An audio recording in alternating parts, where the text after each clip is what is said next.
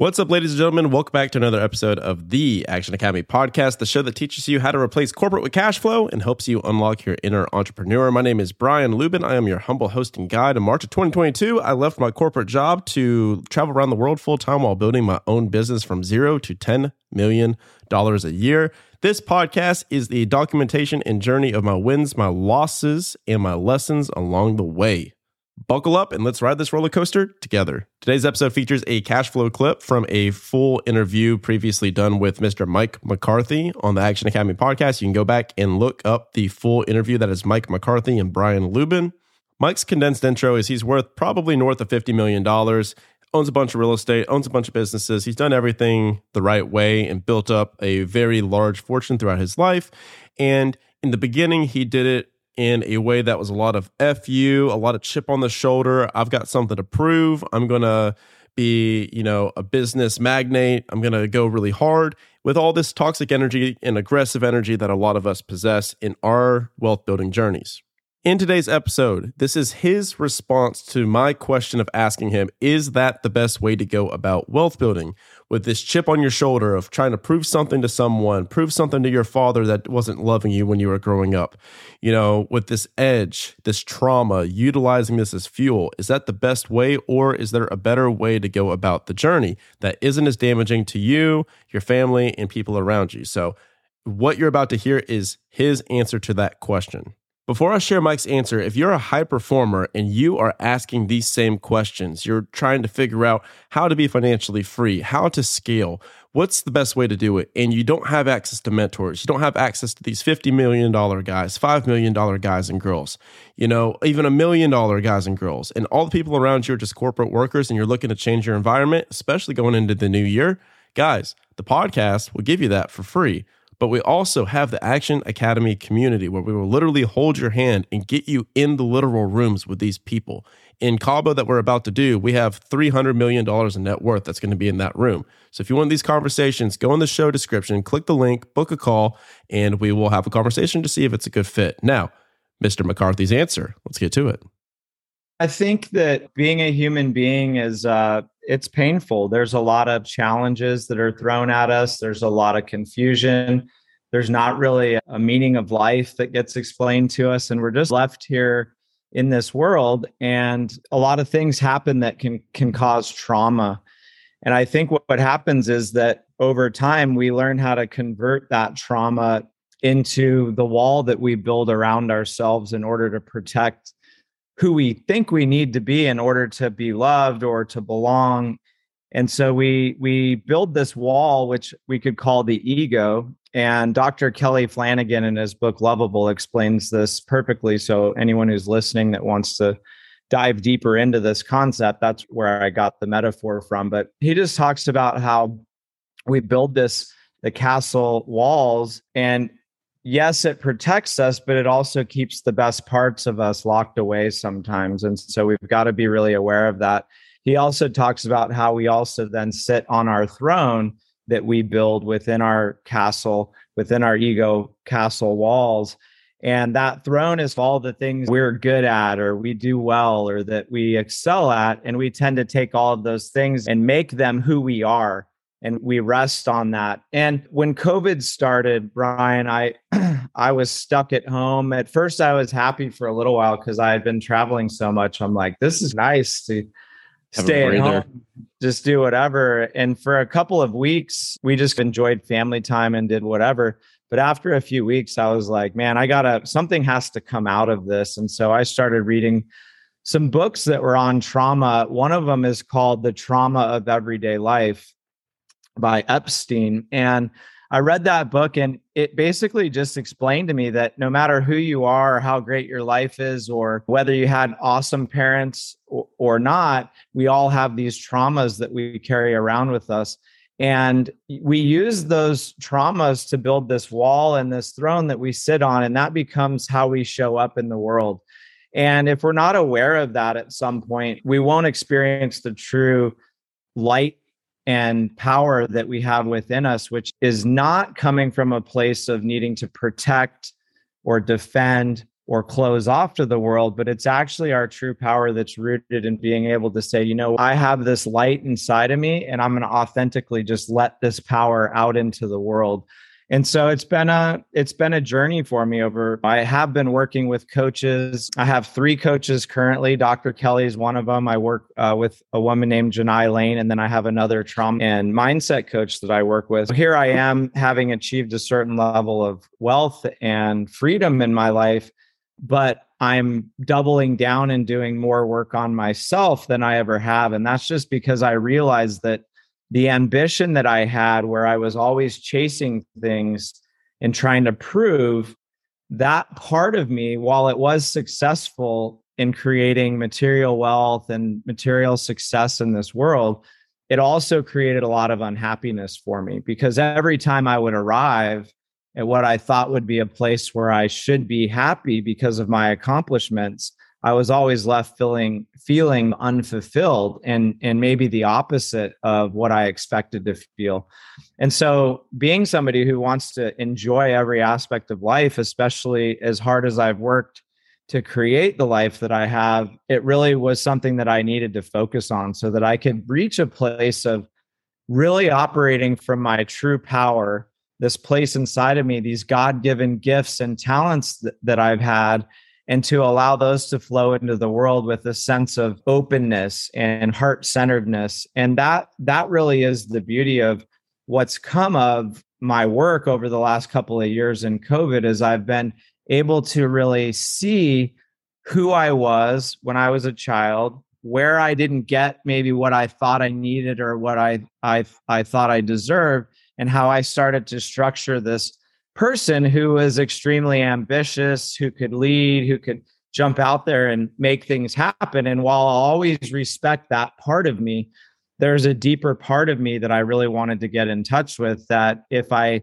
keep aligning with that part of myself, then I can truly live a spectacular life. And that's my word for this year, is spectacular. I picked one word and it felt a little funny, but it's only because that's my ego saying that. My ego thinks it's funny because it doesn't believe that I deserve to have a spectacular life when you really boil it down.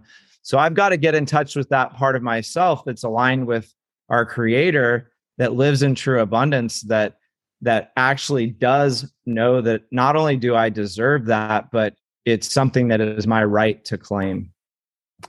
Lot to unpack there. A lot to unpack there. All right, everyone. This has been Mike McCarthy. Thanks for coming on, buddy. That's already enough value right there. All right.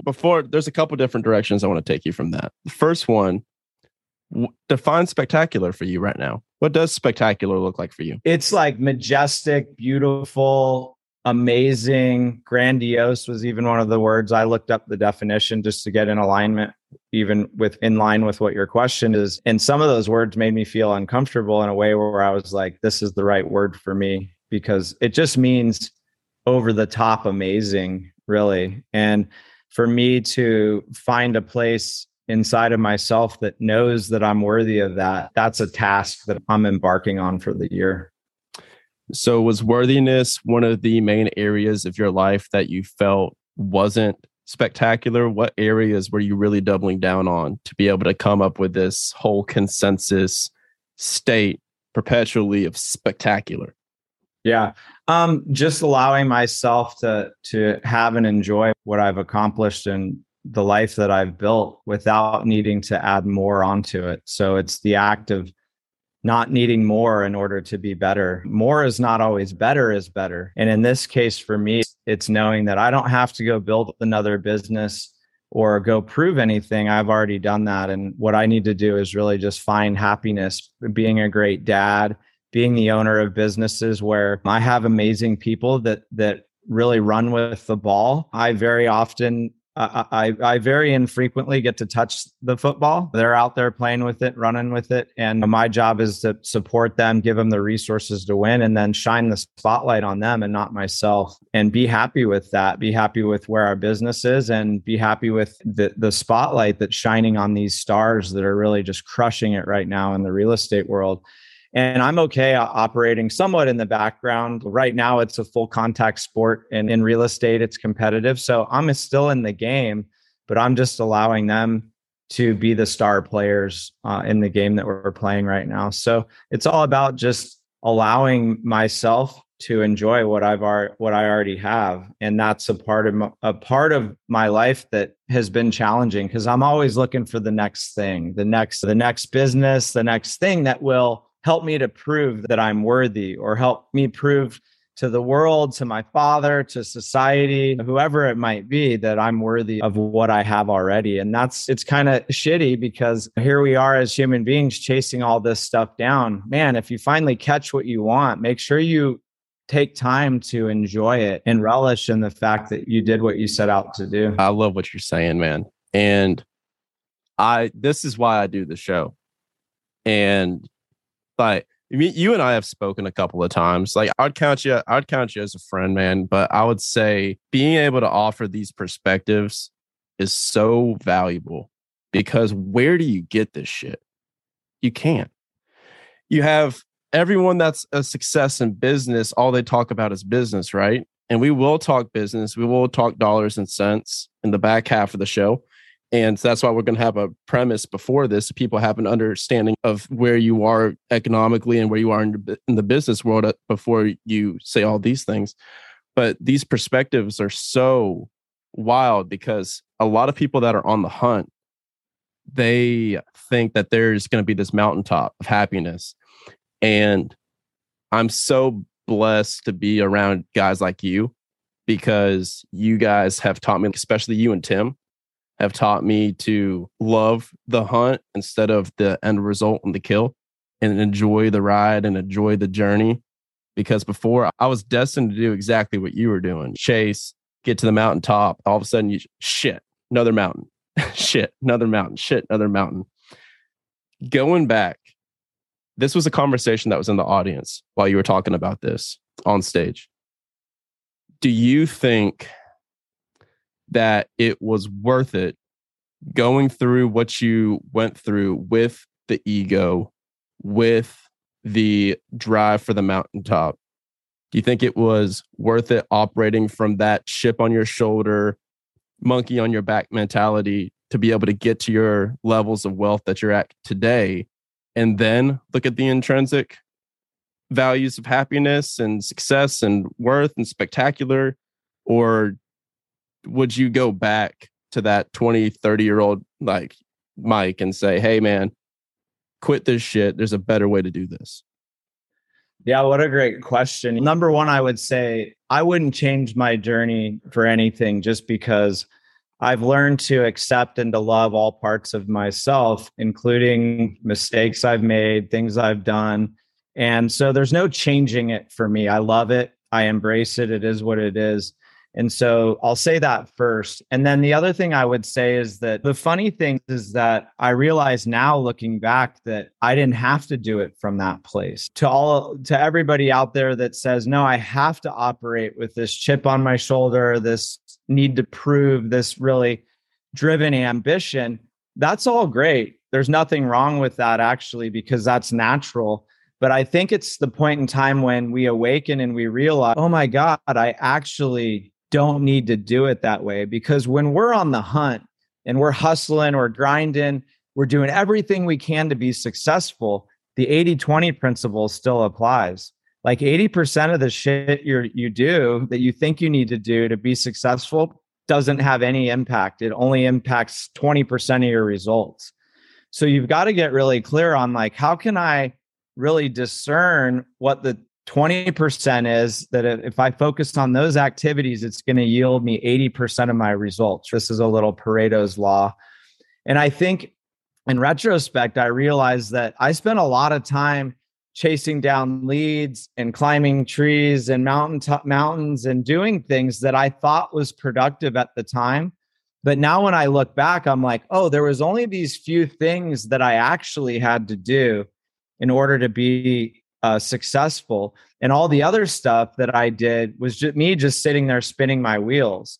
So the reason I state that, though, is because the more you're aligned with your true power, that abundance that lives within you and all around us, our creator, the universe, nature, whatever you want to call it, the more aligned we are with that force, then the more powerful we are and the better we are at discerning what action should be taken and what action should not be taken. And so I realize and reflect back and I'm like, I did it that way. And yes, I wouldn't change it for anything, but now I know that I didn't have to do it that way. I could have embraced at a deeper level my true essence and being, and I could have from that place decided what I would do or not do and not been always running from or towards something. I could simply just be acting in alignment with my spirit and my human mission that I'm here to live and to perpetuate so that my family eventually, my kids eventually can go on that same journey themselves.